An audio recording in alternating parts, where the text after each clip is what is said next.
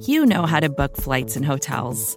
All you're missing is a tool to help you plan that unbelievable travel experience. That's why you need Viator. Book guided tours, excursions, and more in one place. There are over 300,000 travel experiences to choose from, so you can find something for everyone. And Viator offers free cancellation and 24/7 customer support for worry-free travel. Download the Viator app now and use code Viator10 for 10% off your first booking in the app. Find travel experiences for you. Do more with Viator.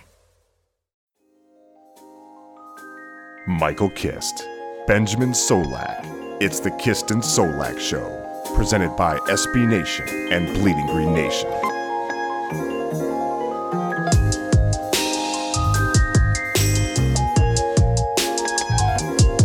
You are flying high on the Kist and Solak Show. This is episode 78, brought to you by the fine folks at SB Nation and Bleeding Green Nation. I am your host, Michael Kist. You can follow me on Twitter at Michael Kist NFL. As always, joined by the best doggone co-host in the game, Mr. 8-year streak without a bad day. He is Benjamin Solak. Follow him on Twitter at Benjamin Solak. That's S-O-L-A-K. Ben, how you doing, brother? Oh, Mike, every day is a good day to be alive here. Kist and Solak Show. You gotta love it. I'm a happy man. I live a good life. And happy Caleb Johnson podcast to you. Caleb Johnson, I'm sure you know, is the practice squad guard from Rutgers. Suck it! I found a practice squatter. I really don't even know who that is. I have no clue. It's like you know how like week 16 everybody just signs a bunch of people to futures contracts? Yeah. Yeah, he's on a reserve future contract with the Eagles right now. The first Incredible. year or second year player out of Rutgers, 6'4", 300 pounds, 25 years old, future starter. Book it. I don't know. Love it. So Caleb Johnson, I guess that's the episode that we're going with. Caleb saved me. Listen, most of these guys don't even have numbers listed. Caleb came through in the clutch. So Ben, today we're going to be talking about some NFL draft for the Eagles. We're going to do a 7-round mock, but before we get to that, some obvious house cleaning to do as news continues to drop throughout the day of what's going on with this Eagles team as we move into the offseason. Today, Adam Schefter tweeted out that the Falcons signed former Cowboys linebacker Bruce Carter to a 1-year extension. That's not the news. The news is Golden Tate replies to this and says, quote, "Oh, so you don't have to wait until March to sign extensions.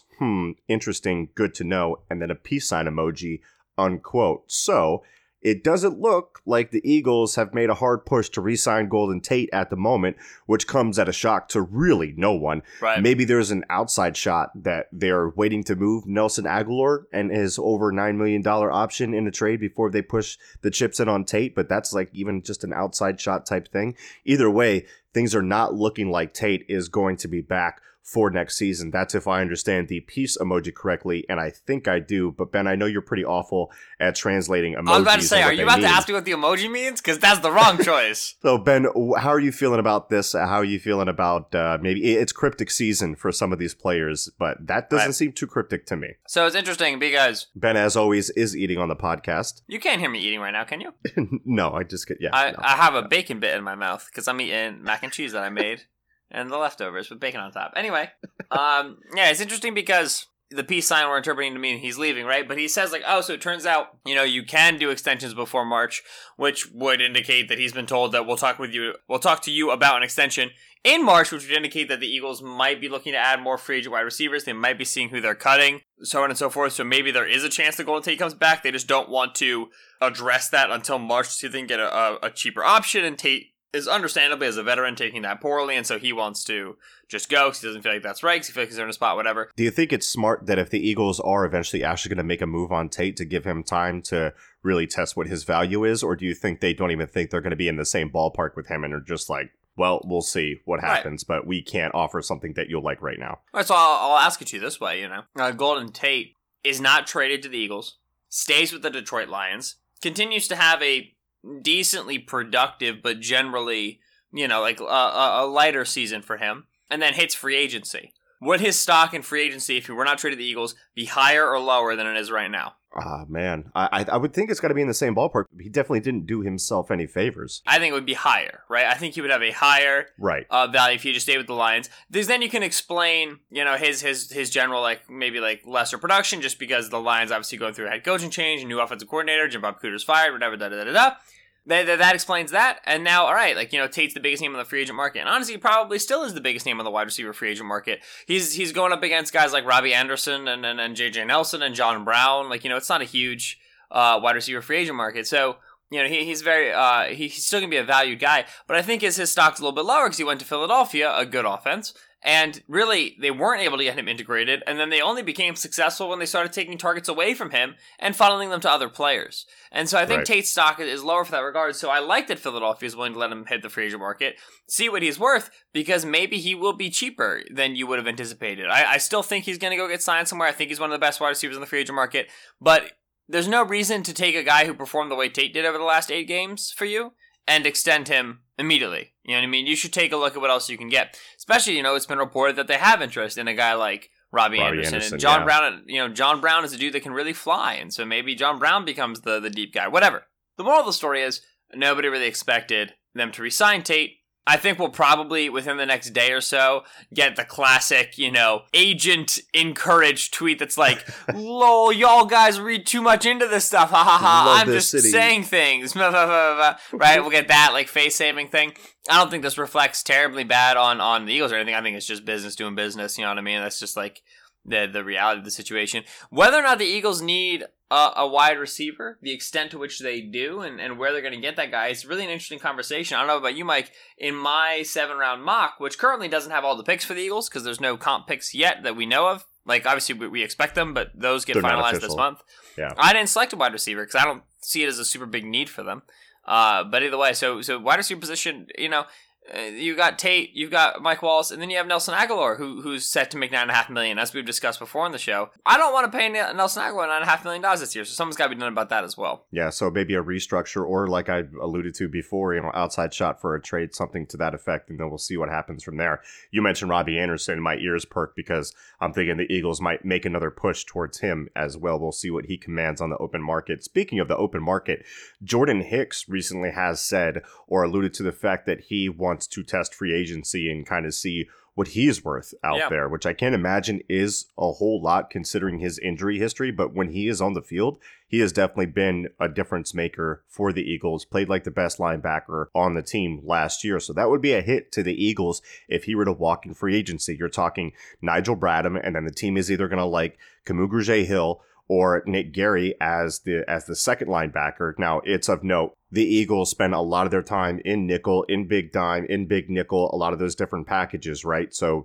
base packages, 3 starting linebackers, that third starting spot doesn't mean a whole lot, but I think it is notable that if Hicks leaves, you're talking about promoting someone like Kermode to a full-time starter, which would be my choice there and has been my choice since last preseason to be over Nate Gary. But then after that, you're looking at, veteran depth pieces that are more special teams guys. It really does kind of create a hole there, and at the very least, the depth is very troublesome as well. So that might increase the need for linebacker in this draft. And I look at this linebacking class, and I was talking about this today on Twitter. I don't know if this is the best class to go and get one. I'm not through with the class yet by any means, but I took a look at the top, and we were talking about it with Joe Marino last week from the Draft Network about some of those linebackers out there. Like Devin White, we have questions about. The athletic physical profile is nice, but mental processing is just not there yet. Devin Bush is a guy that I'm really comfortable with, but I'm comfortable with him with a second round grade. I understand what I'm getting with him, which there's some limitations there, but overall, I like the product. Mac Wilson, I watch him at Alabama, and I watch the guy next to him, think the guy next to him is just absolutely outplaying him. I thought he was outplayed by Moses. And then you look at the rest of the group, like who is it? Is the kid from Duke? Is it a project like Terrell Hanks from New Mexico State that they might look out later? Like I haven't really worked through the group, but I'm kind of worried about the top of this group and also the middle portions because I don't think there are many solutions there. So they may have to look to free agency for a cheaper, just give me a reliable guy. Give me someone that understands what's going on around him as that third piece, because I don't think the Eagles have that guy right now unless they have more faith in Nick Gary than I do. And I don't have a whole lot of faith in him. I understand he's a safety convert, but... You want to scout what Nate Gary would look like if he was good? Yeah, let's do it. What does he look like? Ben Burr-Kirven, Washington. Yeah, Burr-Kirven is basically a safety, right? I mean, for his size, they say he played at 222. I don't know if he even played at that weight. Oh, he definitely played at 222. He definitely, like, sure? if if he played under 222, then what was Devin Bush weighing when Devin Bush was out there getting mauled by offensive linemen? I can't get, like, Bush is really good sideline to sideline, but in the tackle box, man, I really struggle to get in on Bush. I like Ben Burr-Kirven. I like him more than a lot of folks do. There's some folks who like him more than I do. A lot more than I do, which is wild. But yeah, you said like Burr-Kirven's basically a safety. The thing about that is that I hear that, like, in frame-wise and everything, but what I really like about Burr-Kirven is typically you have these undersized linebackers who don't know how to approach contact and thereby aren't aggressive coming downhill. Burr-Kirven is super aggressive and measured and intentional and intelligent coming downhill in terms of he knows how to attack blockers, deconstruct them, and present to a gap. And so he's absolutely going to lose regularly to guys who are 100 pounds his superior. There's no way around that. And he's probably a guy who's a bit maxed out. Like, you're not going to make him much bigger. But if we're talking about putting him next to a 240-pound Nigel Bradham, well, we can probably hide that size problem a little bit. But I agree with you in the sense that I don't think this linebacker class is great, and that's something that we've, just throughout the year with when you watch Devin White, who never really has leveled out, who's never really ironed out the issues. To me, the only round one grade in this class will be Mack Wilson. I agree with you. Dylan Moses is the man. Their little strong side edge dude, Yabi Anoma, this freshman, is the freaking man. He's great. But overall, you're at a point where I think that Mack Wilson's going to be my one. I wouldn't hate Wilson to the Eagles. I just don't think they're ever going to go linebacker one. I think it's Mike Kay of NJ.com who had the stat or whatever. The Eagles haven't drafted a round one linebacker since like 79. You know what I mean? It's just like it's not a position that Howie Roseman, with the way he approaches team building, is going to value. So it's going to be a role-playing sort of guy who comes on day 2, day 3. That's the guy I selected in my mock. I'm excited to talk about him. So I'll tell you this, the thing that I do like about Ben Burr-Kirven is the fact that he played all 4 years as a linebacker and he's not like a third safety convert that we have to retrain his eyes and everything. That's a plus for me. That's so this is my like half serious, half fake take on Ben Burr-Kirven. You remember Shaq Thompson coming out of Washington, right? Thompson was like athletic, speedy, a little bit out of control, undersized guy. And he played there like about 5-6 years ago, I want to say. 2014 draft, by the way. And so he played like safety, linebacker, running back for them, right? And he was more athletic than Burr-Kirven for sure. But like if you took college Shaq Thompson and put him back on the 2018 Washington Huskies, he would play Burr-Kirven's role because like that's how offenses have changed enough in the Pac-12 that like you can play a linebacker at that size. You know what I mean? Burr-Kirven, in his undersizedness, represents the changes in linebacker play, specifically in that conference, the Pac-12, to the point where you can let him, you know what I mean? Like, the Utah had Chase Hansen playing linebacker 225, Cody Barton at 230. Those are the two main linebackers. They're both sub 230 guys. Right. And Utah had second best defense in the Pac-12. Yeah. Arguably, up there on caliber with Washington. So, it's what that conference demands now in terms of linebacking play. And again, love the fact he's a 3-year starter there at Washington. He didn't go from safety to linebacker. Stole the starting job. Stole it. Azim Victor got suspended. Oh, right. He hopped in and never relinquished the job. Victor was a guy from single-handedly destroyed Azim Victor's draft stock. Yeah, and Victor was a guy from last year that no one had any interest in, if I'm not mistaken. Did he go undrafted, if I'm not mistaken? Azim Victor? Yeah. I think he did, and then I'm pretty sure Keyshawn Bierria, his running mate at linebacker, number 7. I think he went to the Broncos? Victor went all the way in the 6th round, 42nd pick in the 6th round to the Raiders. Right. So, I mean, you're and then I'm pretty sure Bierria is on the Broncos. I liked Bierria better than I like Victor. So yeah, we'll move on from that, but yeah, it's going to be an interesting conversation as far as what we're going to do with that now hole if Hicks does in fact test the market, find something that he likes, and moves on. Let me ask you another NFL question before we get into the mock draft. How's that sound? Sounds great, Ben. I love talking with you. Let's go. Mike doesn't know this question is coming, so it's off the cuff. Mike, I have John Dorsey on the line. He's willing to send you Duke Johnson for the Eagles' 4th round pick, which is pick 121 overall, I want to say. 121, yep. Send the 4th. Give me Duke. You're Howie. What do you do? You're looking for a back with that skill set. You like picking one around that area, as we've seen. He brings the skill set that we want. We can split him out. I'd pull the trigger. I'd say yeah. Right. I think it's worth the 4th. See, I'm not... Right. My only umbrage with that is the idea that you're looking for a back with that skill set. I feel like the Eagles have their third down pass-catching back. You know what I mean? Even if it's not Darren Sproles coming back, potentially not retiring, then I think it's Corey Clement. I think that's where they want him. I think that's where he was most successful when he was the third down guy last year, in 2017. Do you think you showed them enough to have faith and not make a move on someone that has that kind of skill set if it's there for a fourth? Right, exactly. Like, is that enough? And like, is it bad to have all of your backs be able to be pass catching backs? Probably not. You know what I mean? So it comes down to, and this is I get into this with Eagles fans all the time. Do the Eagles want to be running back by committee, or have they been forced to be running back by committee because of the talent? Question one. Question two, which, is corollary to question one, really what defines a committee? I'll put it to you this way. I don't think for as long as Deuce Staley is the running backs coach and Doug Peterson is the head coach, the Eagles will ever have a game where three running backs don't at least get like one touch. You know what I mean? Like they had probably a couple games this year where like it was just Smallwood and Adams when they had like nobody healthy, right? But if they're at full strength, they're gonna have three backs that want to get touches. Mm-hmm. I think that's just like the nature of how they want to run it. I think that you saw that with Peterson and KC. I think that Deuce really likes his ability to like ride the hot hand. He's talked about that before. So I think they want to be committee, and I think they will draft accordingly to be committee. That doesn't mean you won't invest like a decent day two pick in a guy. That doesn't mean you won't give a guy 15, 20 carries when the situation warrants it. They just want to have multiple guys who deserve touches. Like that's a better problem to have than to have all your eggs in one basket and he gets injured, or to have only one guy who deserves touches, and now you're stuck. You're forced. You're funneled into that player at that position. So I think they want to be committee. I think they want to give different guys touches. I think Duke Johnson is the ideal committee back in the NFL because, like you said, line him up out wide.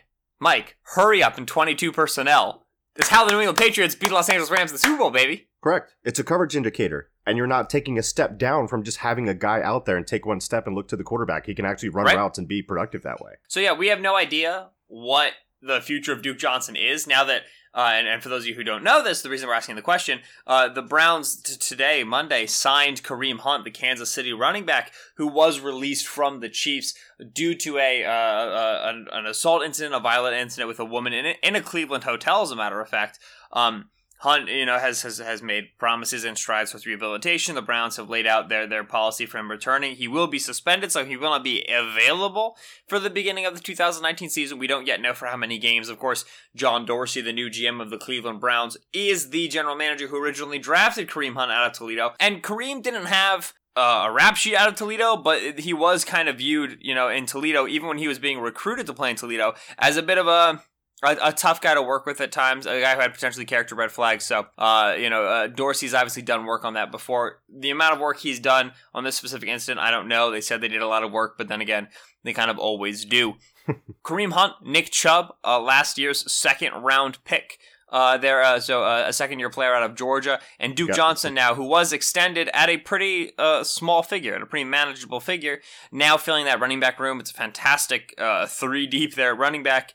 You don't really know how those touches are going to be divided, and if Duke Johnson is viewed as movable, he was called not expendable yet. You know what I mean? That was kind of the answer that they gave in the presser announcing the Kareem Hunt signing. If Johnson's on the move, there will be calls for him, and I think he fits very nicely what Philadelphia does. So yeah, sign me up for a 4 for Duke Johnson. I'm there. Yeah, also really good in pass protection despite his size. He's a dog. He gets after it. Yeah, I've actually got clips on my timeline. I can find them, but I was watching them one off season. We get it, Mike. You grind tape. It's cool. Yeah, exactly. That's what I do, man. That's what we do. And what we also do is grind tape about these NFL draft prospects. So main topic for today, a pre-combine 7-round mock from Ben and myself. I did one as well. I had one. So I did 2 total. I had one that is like the ultimate won't be their mock, that won't be their guy will love, but I didn't make the rules. It just happened. I'll use the other one. But Ben, I'll kick it to you for the first one since you wrote this whole thing up for draftnetwork.com. Go check that piece out. Pick 25. The Eagles are on the clock. Hit me with the good stuff. Who you got, Ben? Jeffrey Simmons, defensive tackle out of Mississippi State. And now, we talked about Kareem Hunt, so let's talk about Jeffrey Simmons. And Jeffrey Simmons was, I believe, a freshman, perhaps a redshirt freshman or a sophomore. I believe it was 2016. He had an incident where he beat a woman, and it was caught on camera. And this woman was in an argument with his sister, and he was reacting from a place of anger and aggression, and also from a place seemingly of some sort of filial loyalty. So it's a situation that's not super cut and dry in terms of why he acted the way that he did. All reports out of the Mississippi State program, which again, this is not irregular. There's times where it's opposite, but this is not irregular. And then he's a wonderful exemplar of leadership, of character, what they'd like the Bulldog program to represent. Simmons was, there was the consideration that he was going to be moved on from. The Mississippi State program was going to release him. They eventually elected not to. To the degree to which that revolves around his character and the way he holds himself, it's unclear. Simmons was also the best recruit Mississippi State's had in a while at that time. And so, there's obviously multiple layers to that. Simmons was not invited to NFL Combine as a result of this in his past, which is a policy the Combine has upheld. Whether or not it makes sense, they've continued to uphold it. I particularly think it's one of the dumbest things in the world. But Simmons is a guy who's going to have to answer a lot of questions. Teams have been rumored to be okay with him in the first round, given what he's done over the past few years in response to this violent outburst, this incident. And so he's first round viable. He's a guy that is he's not like a Joe Mixon case where somebody's going to make sure they draft him in the second, just to make sure that he's, they kind of like clear that bar. He's first round viable. Now, if you draft him in the first round, you have to deal with the fact that there's a video of him beating a woman. And that video is going to circulate for a whole 24 hours before we get to round 2 or round 3. And then it's going to continue to circulate after that. So as a round 1 pick, he's tricky. But Philadelphia has the benefit of a coach who's renowned for kind of an emotional, intelligent aspect to him, a coach who's renowned for being able to connect with players and have a very good feel. And they also have a very well-established locker room with a ton of good veteran presence. You could argue that discourages them from drafting Simmons because it would look like reneging on what they've really established in Philadelphia in the locker room. Or you could look at it as a sign that there's an infrastructure in place to help Simmons, be successful, to deal with stepping to the NFL level, to all of a sudden being a multimillionaire, so on and so forth. I don't think Simmons will be off the board for Philadelphia. Maybe we'll know more as time goes on. I don't think he will be. But in the event that he's not, it makes perfect sense for what they need next to Fletcher Cox. This guy can play 1-tech and 3-tech. He can absolutely handle double teams in the run game and in the pass rush game. Yeah. Fletcher Cox, an ex-Bulldog, an ex-Mississippi State player, is my comparison for Jeffrey Simmons, a player who I have in my top 10, falling to 25, in part probably because some teams will have him off the list. Recently learned, Mike, that Daniel Jeremiah made the same comparison. He said Fletcher Cox to Jeffrey Simmons. That makes me feel pretty good.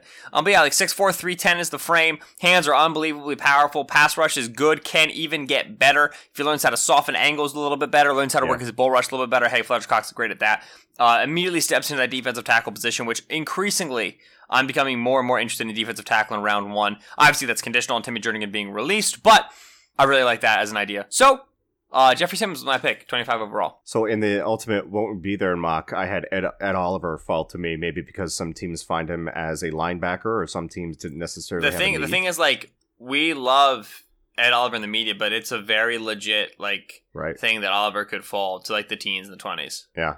So that would be a really interesting scenario if Ed Oliver is there. But I ended up taking Jeffrey Simmons as well. I share a lot of the same thoughts as Ben does. I normally hate comparisons, but I like that comp with Simmons for Cox. I mean, the guy is an absolute animal. You look at what Chip used to bring in, and they were always like team captains and everything like that. Like Howie Roseman isn't necessarily that style. Not saying he's all loosey-goosey and everything like that, but it's not as stringent as it used to be. If this were Chip Kelly, Jeffrey Simmons would definitely not be someone that I would be linking to them. I remember the draft with Marcus Peters and Nelson Aguilar, and I said, I want Marcus Peters, but my assumption is because of the character of Nelson Aguilar and the character of Marcus Peters juxtaposed to each other that Chip Kelly will ultimately take Nelson Aguilar, and that's what happened. I wanted Landon Collins. Oh, yeah. No, you know where I watched that draft from?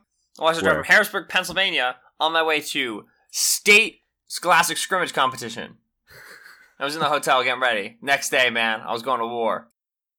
Before we get to the second pick, Ben, I was kind of hoping that when I did mine that Boston College interior offensive lineman Chris Lindstrom would be there just for the discussion. But from a value perspective, I think it's enticing and something you would have to think about as not only as a stopgap fill, but an upgrade and a long-term answer as well, because I think this guy is going to be 10 years in the league, just super solid. And here's how my process with Chris Lindstrom went. Number 1, watch him at the Senior Bowl and say to yourself, hey, this guy is damn good. I got to check out his tape. Number 2, watch one game. Say, hey, self, this guy is probably a first rounder. Number 3, watch the second game. First rounding intensifies. Number 4, watch the third game. Hit him with an official first round grade. Number 5, forget about him for a while. Number 6, see that you need to follow up on some interior defensive line prospects like Gerald Willis from Miami. Number 7, watch Willis get dominated by Lindstrom against Boston College. He washed Willis, man. He washed him. So That he was lost great tape. every rep. He lost every rep against Lindstrom. Number 8, circle first round grade for Chris Lindstrom. So easy evaluation for Lindstrom. He can start anywhere on the interior. He dabbled in some work at tackle at his time in BC. You put him in your 5 underrated prospects article for draftnetwork.com. Ben, real quick, before we moved on to the second pick here, regardless, would you ultimately pull the trigger or not? Would you at least give it some thought that the Eagles might be interested in Lindstrom and filling out that interior offensive line? No. I figured as much. Because it's all dependent on Kelsey, right? It all depends on Kelsey. And also they, Sayamalu, they don't want him snapping. He did not get snapping. It wasn't great during preseason, during training camp. And also, I think he got good at left guard. Don't fix what ain't broke. Adding into that fact that I think that if Kelsey goes, I think it's a situation where I don't think Wisniewski's a free agent. I think Wisniewski's still under contract. Wisniewski's still under contract. Yeah, but I think Wisniewski would be your immediate move to center there. And you would address that with potentially a later pick, building him up. Yeah, Wisniewski's still around at 3.7. What a deal.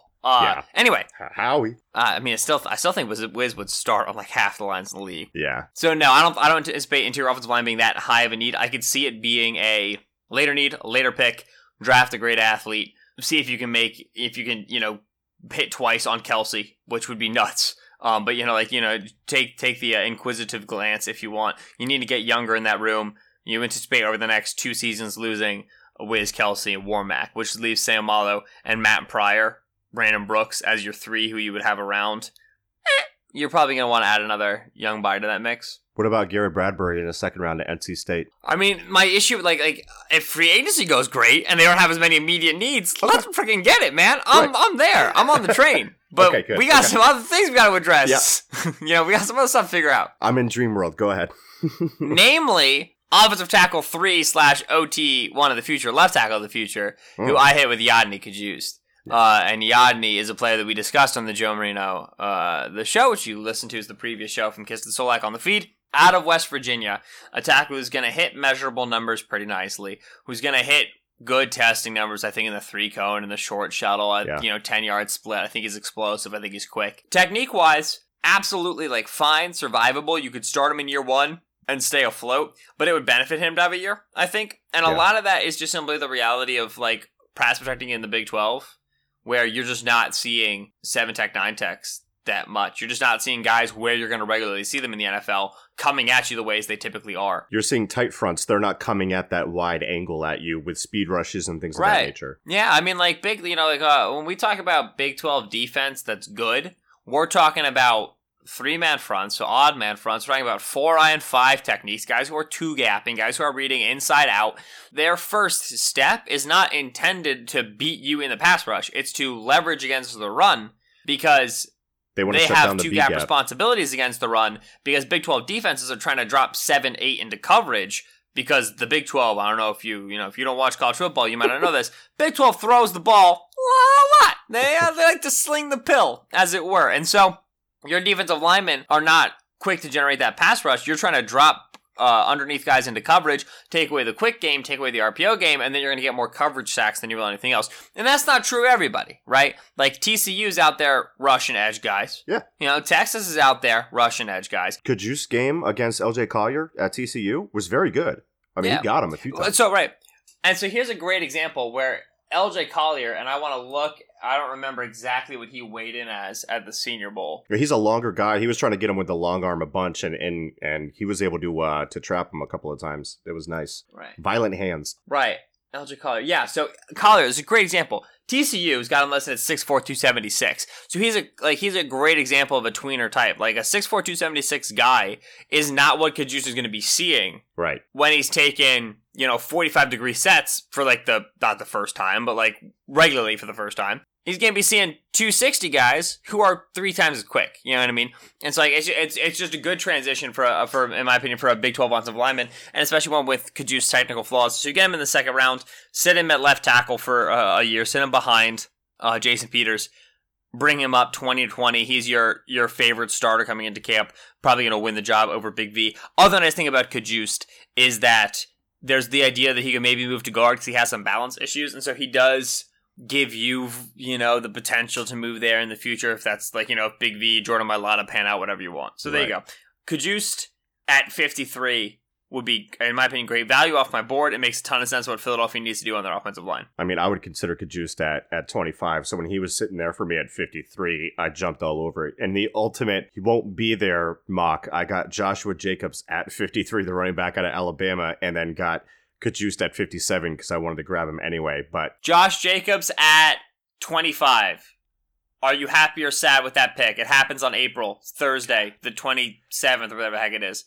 Rate it 1 to 10 right now. Choose and never waver. I'll call it a 4. I love the player. He's the only complete back that I see in this class that I don't have really many concerns with whatever, and he has no tread on his tires whatsoever. He brings a playmaking aspect to this offense, would bring a steady back. But again, we're going to be a committee. We're going to do all these different things. Then I think we can get value later on. I think the Eagles see it that way too. And you're also looking at some of the more immediate needs at higher positions of priority, like offensive tackle, like some of the interior offensive line guys for the future, like defensive line, all along that line, and also the safety position. So I would go with a 4 because I love the player. I feel like that's good value for me. But ultimately, I'm not a big first round running back guy. I loved Darius Geis last year, and at 32, I would have been all over it. But that was a very different team then.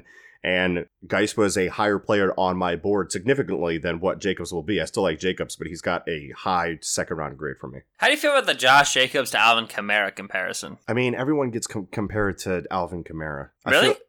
Yeah. What? I didn't notice that. Either everyone's looking for the next Kareem Hunt that doesn't get into those types of incidents, at least that's what the comp was before that happened, or everyone's like getting compared to Alvin Kamara. It's so old hat to me. Josh Jacobs is Josh Jacobs, and Josh Jacobs is a very good football player. I really don't mess around with comps like that. That's just me. I feel like he's got similar burst, and I feel that there's very similar contact balance there. I could see those similarities. See, that's my thing. Is I think Alvin Kamara's contact balance was woo, and I think that Josh Jacobs' contact balance is cool. I think Jacobs is a little bit more of that's official scouting terms, by the way. Woo! And do you think Jacobs is a little more of a take-on guy than Kamara? I mean, Kamara loves some contact, but I think as far as running style, he's a little more take-on. The thing about me is Jacobs is a super urgent runner, right? Yeah. So he's very much so like daylight, upfield, go, go, go, go. And what's really cool is his footwork and his flexibility through his hips down is what allows him to do that. Yeah. Because dude can stop on a dime. It's just stupid, right? And so that's change of direction. Like that's where I'm going to categorize that trait. And as a result, your contact balance will suffer when you're super urgent style of runner because you'll get caught with your feet just out from underneath your hips. Yep. You know what I'm saying? Like you'll get just caught ahead of yourself. That happens to Joe Mixon. That was one of my concerns with him coming out. Right. So there you go. So that I can't get around the Alvin Kamara thing. I teased Frank Gore a little bit for Josh Jacobs. I kind of thought about that. Like, like younger, sprier Frank Gore. It's tough to remember him because he's been in the league for 20 years and he's only been healthy or as quick for the first half of that. But I haven't landed on a good one. He and Miles Sanders out of Penn State are the two running backs. I really just can't get a good feel on a comp for him. Sanders is a guy who I've got early day 3 and he's a really good athlete, but he needs time. He needs to learn what he's doing. He's a 1-year starter who's way too interested in like he wants to break 11 tackles every play. And it's just like, honey, just go pick up 5 yards and live to play another down. But anyway, pick 57. Yeah, 57. Who did you take? You can go first this time. I took Darnell Savage, the safety out of Maryland. We need a third safety. I think he's a good box safety. I think he's a guy that you can eventually develop. Right now, he is not a center fielder. He does not have a good feel for it. That's where his mental processing really struggles. He's a go make the now play kind of guy. Downhill, go get it. I love his aggression. I love his competitive toughness. I feel like he's going to be able to stick with guys, and I feel like he's going to test well too. I love what he brings to the table as a box safety right now, and I love the fact that you're going to be able to possibly get more out of him from a versatility standpoint as you move forward throughout his career when the Eagles will really need him, and at the same time, you're getting an absolute demon on special teams if I can project his skills correctly. Ben, you're up. I like this idea because I think Savage on the field lets them run more trap coverages, and if we learned anything from the first 3 weeks of the season, Ben wants more trap coverages. Yes. I selected Christian Miller, the edge out of Alabama at 57. And here's the thing about that. If that happened in real life, I'd be a little worried about it because Miller has dealt with significant injury over his time at Alabama. He's not been able to stay healthy. Is it all soft tissue stuff? It's so hard to find a good injury database for college players. College. I know. You know what I mean? It's very teams don't have to list it. Right. You So, gotta, like, it's Google just like stuff. he has a lower body injury. Well, then I have no idea what is happening. Yeah, is that a bone bruise? Is it a hammy? What is it? Because we know that Miller could not participate in the Senior Bowl because of that hamstring that he suffered later on in the season. There was also some previous issues with him as well. Yeah, so it's definitely the hamstring was the one that happened this year in the playoffs. I feel like in my head, I feel like there was a knee at some point. I'm not positive. Here's the thing. Injury prone. They did the same thing with Josh Sweat in round 4 last year, right? Sweat to me was like a late round 2 grade. They drafted him late round 4, okay? Miller, if you just take Miller's tape, round 1, dude can run at a 30-degree angle to the ground. Yeah, it's unbelievable. He's hand usage to soften and then clear and then corner is unbelievable. It's Harold Landry-esque. The alignment you would use him in my opinion, fits the Eagles more than a guy like Montez Sweat. I think Miller fits us way more. Absolutely. People who mock Montez Sweat to the Eagles, it doesn't make much sense to me, but that different conversation. So, Miller makes a ton of sense. He'd be another, let's gamble on an injury, high upside edge rusher and see if we can get one of them to hit, and then you're going, Barnett plus Bennett, ? On the outside, and then it's behind them Josh Sweat and Christian Miller, and if you hit on one of those two, it's a win. You know what I mean? Like, if you get one starting caliber edge rusher out of a 2nd and a 4th round pick, I'm fine. Like, they're both great players. So, yeah, I don't hate that at all. I like that there. I think the Eagles do have a serious chance to go edge early. If they lose Brandon Graham, they're going to want to add a potential 2-contract body to that rotation, which is going to be a round 1, round 2, round 3 pick, given what edges cost in the NFL draft. So, I think Eagles drafting an edge in their top 3 or 4 picks is going to be something that is going to be pretty regular in all of my mock drafts this season. It's something that I expect to see. Now, we don't have access to what compensatory pick the Eagles have at the end of the 3rd round, so we are going to skip that. So we apologize, but we are going to move on to the day 3 picks that we have. We'll try to get them just through pretty quick. Just take your favorite prospect, and that's who they picked in round 3. You want to give them in a stack? I'll give mine in a stack. Let's go. With 121, I went Elijah Holyfield, the running back out of Georgia. He's not lasting at 121, baby. That's a good player. That wasn't even on my won't be there mock. And the other one I took Mecole Hardman at 121. But in the other mock I did at 153, Mecole Hardman, the wide receiver out of Georgia, was still there. So I took him. Another guy I don't think is going to be there. He's going to test really, really well. Right now, $1 bet. I think Elijah Holyfield is off the board in April before Mecole Hardman. Holyfield, shoot. All right, who's off the board first, Holyfield or Hardman? I'm going to go Hardman. I think Hardman's going to go first. Holyfield.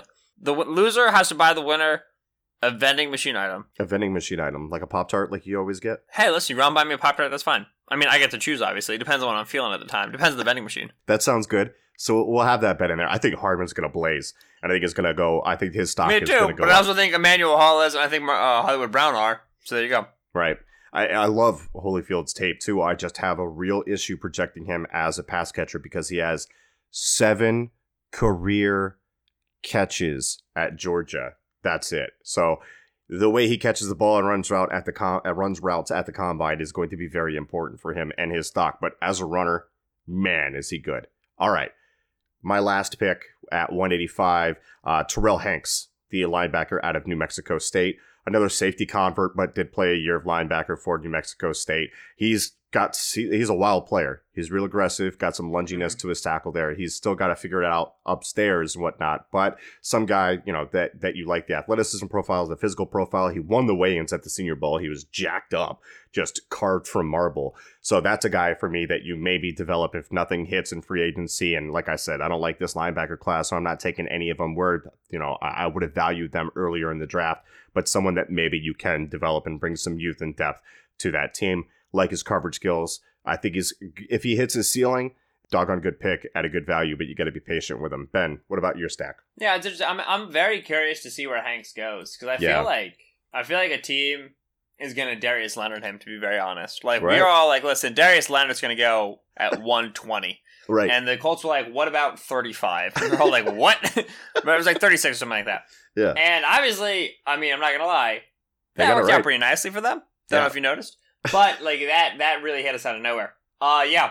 Round 4, pick 121. I guessed right, by the way, earlier in the show. Took Evan Worthington, the safety out of Colorado. And the simple fact is, safeties don't usually come 6'1", 200 plus with free safety range. But Evan Worthington, 6'1", 200 plus with free safety range. 32 and something inch arms. Dude's got a really great size profile to be able to play deep, and he has the speed to play deep. He really does. Has pretty good hip hinge as well.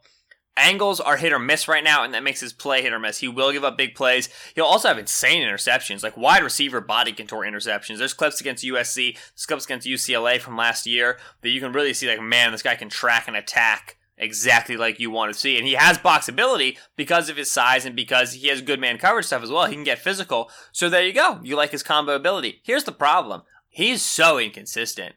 His Nebraska tape this year is probably one of the worst game films I've watched. And I'm drafting him in the 4th round. Like, it's just so tricky. And this is a guy who came out of a JUCO college, was suspended for a year in the Colorado program for an unknown violation of team rules. So you got to figure that out. You know, he's married, he's got a kid. Like, you know, he is an older prospect. He's a gamble. But when you're talking about potential starting safeties, because he's got the build, the physical tools, and the flash plays to be a potential starter. Round 4, 121, I'm not sticking my nose up at anybody, so that's my selection there. Round 5 is where I eventually went running back, pick 153, Devine Ozigbo out of Nebraska. Spry young fella, 225 pounds, who can really, really move. Really fluid guy, very springy, great jump cuts for his size, can drop his hips. I love it a lot. A non-combine invite, which is shocking. To me, it was the biggest surprise of the lack of combine invites. Blew up the Shrine game. As a guy that really, the more film I get on him, the more I'm liking him. If he tests well at his pro day, which, hey, it's a pro day, so you're going to test well, he will sneak into a round 3 grade for me, at the back end of round 3. Fits the zone scheme, what Philadelphia likes to do nicely. He's a Carlos Hyde type to me, and I think that's perfect what Philadelphia wants. Gun to your head, Bruce Anderson and Devine Ozigbo. Who will I rank higher? Yeah. Probably Zigbo. I haven't gone through Anderson film yet, but I really like him. You'll go through Anderson film. You're going to love him. I'm doing an RSP with Matt Waldman coming up soon. Tomorrow, actually. Stunt on him slightly. Stunt on him a little bit. Yeah, so I'm going to teach all you folk about my man, Bruce Anderson. So check that out when it drops. Ben, continue with your picks. I have the film. I need to get into it. But you need to. And then make sure that you watch the playoffs, too, because I went back to pull clips for what me and Matt are going to talk about. I hadn't seen the playoff games yet. Playoff game just reinforced my love. I'm smitten. Another combine snub. Yep. He's going to test Talk to Joe. Marino loves Bruce Anderson. Every time I bring him up, Joe's in my mentions saying, I can't believe that he didn't get invited to the combine. It's ridiculous. It's a travesty of justice. And it will not go unchallenged, Ben. Yeah, so my last pick, round 6, 184 overall, I took the linebacker Ryan Connolly out of Wisconsin. Connolly's a smart player. He wins with anticipation. He wins with instinct. And so if he sees it develop, he regularly beats offensive linemen to their spot. He can drop his hips, he can hold, and he's constantly turning plays back into the teeth of the defense. So he makes a lot of non-box score plays, in my opinion. I really like his ability to get downhill, to beat blockers to their spot, to beat pullers, to beat fullbacks.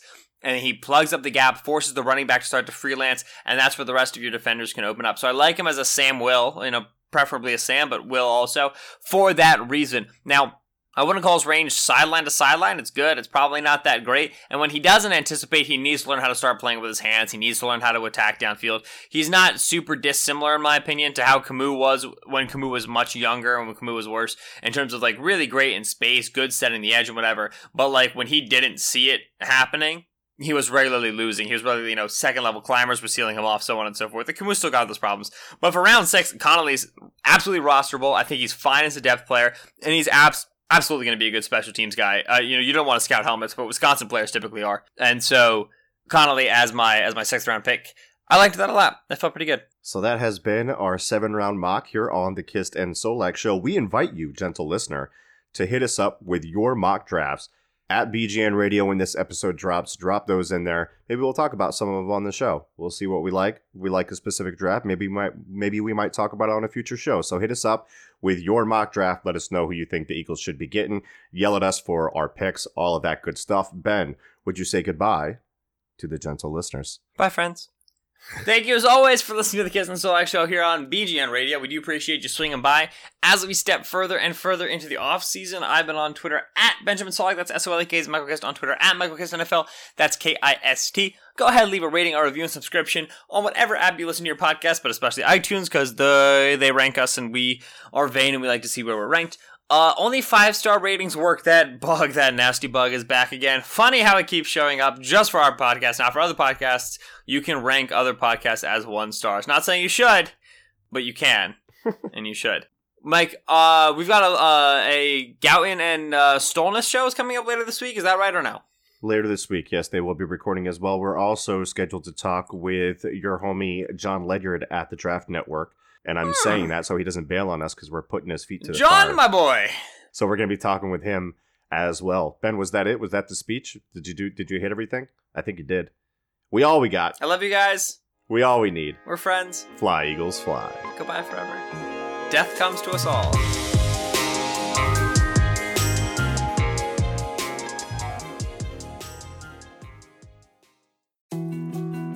More to-dos, less time, and an infinite number of tools to keep track of. Sometimes doing business has never felt harder, but you don't need a miracle to hit your goals. You can just use HubSpot, because their all-in-one customer platform can make growing your business infinitely easier. Imagine this: high-quality leads, fast closing deals, wildly happy customers, and more benchmark-breaking quarters. It's not a miracle, it's HubSpot. Visit HubSpot.com to get started today.